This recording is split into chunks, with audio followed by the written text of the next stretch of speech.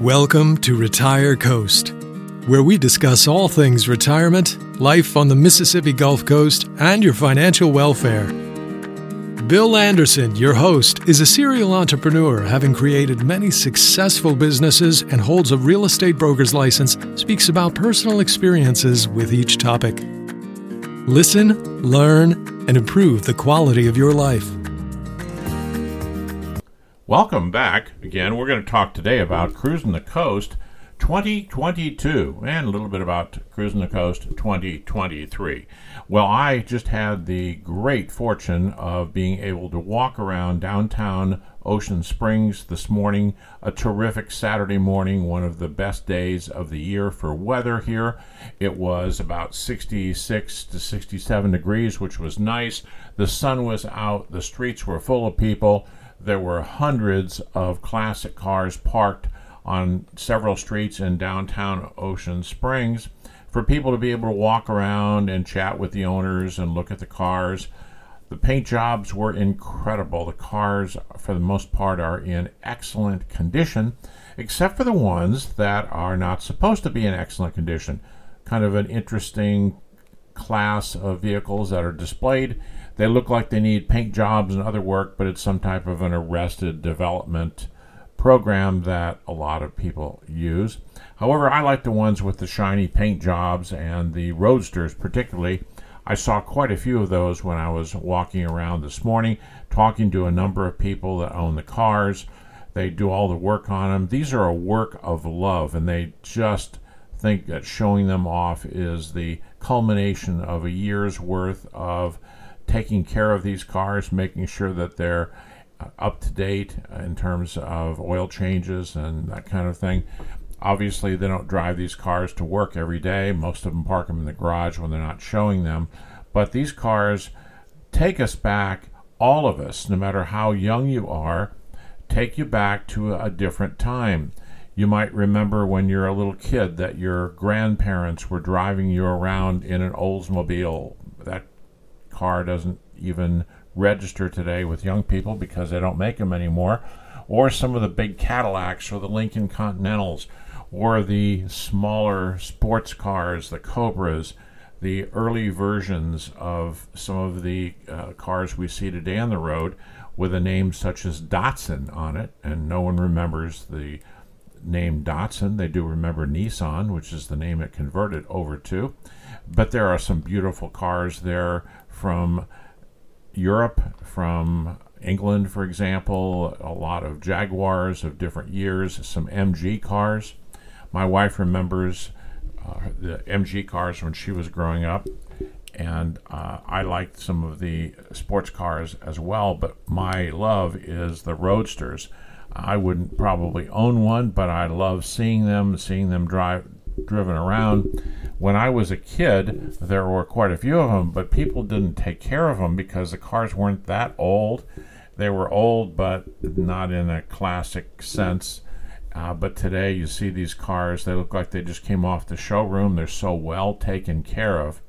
And people love to come down there.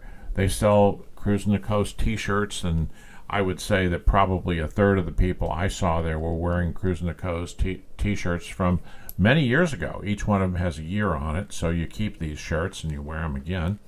And I bought one today, one of those kind of fishing shirts that's very nice. My wife bought it for me. But we were walking around and we noticed the food vendors all over, so you can come out there and enjoy yourself and bring the whole family. It's definitely a family affair. And then the cars drive up and down the street too, intermingled with the people, but the cars are only going 2 or 3 miles an hour, and you can hear their mufflers, and their tops are down on all the convertibles because this is one of those days. And Ocean Springs is only one venue on the entire Gulf Coast. I have been in some other venues in the last couple of days. I was driving down U.S. Highway 90, which we call Beach Boulevard, and that really is Cruisin' Central for the coast. It is the road that's right along the beach that ties all of the communities together on the Mississippi Gulf Coast, and each community is sponsoring this event. They close their downtown areas, and the cars come and they park, and they have bands. They have this live entertainment. They had a sock hop over in Ocean Springs the previous night. They have parades where the cars drive through. Hundreds of them drive through.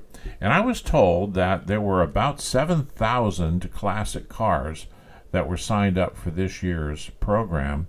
Now, remember, that's only the ones that officially signed up. Many, many people who don't want to participate and park their car will also bring their classic cars here. So you're adding hundreds more. And everywhere you look, you see these terrific vehicles. They're just a sight to see. And they're not just automobiles.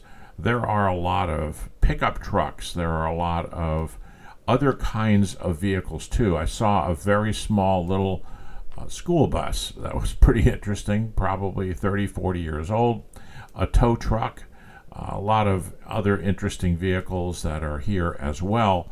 But you have to have a vehicle that is no newer than a manufacture date of 1989 in order to participate this year. Of course, next year the date changes, but basically it's the same situation that these cars actually have to be older cars to participate. No newer cars are permitted.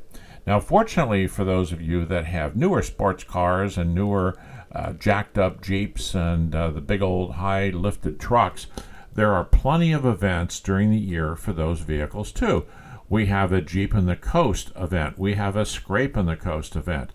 There's an event for motorcycles. You name it, any type of vehicle, there's an event. And even a parade once a year in the summertime for semi-truck tractors that are all tricked out with lights and everything else.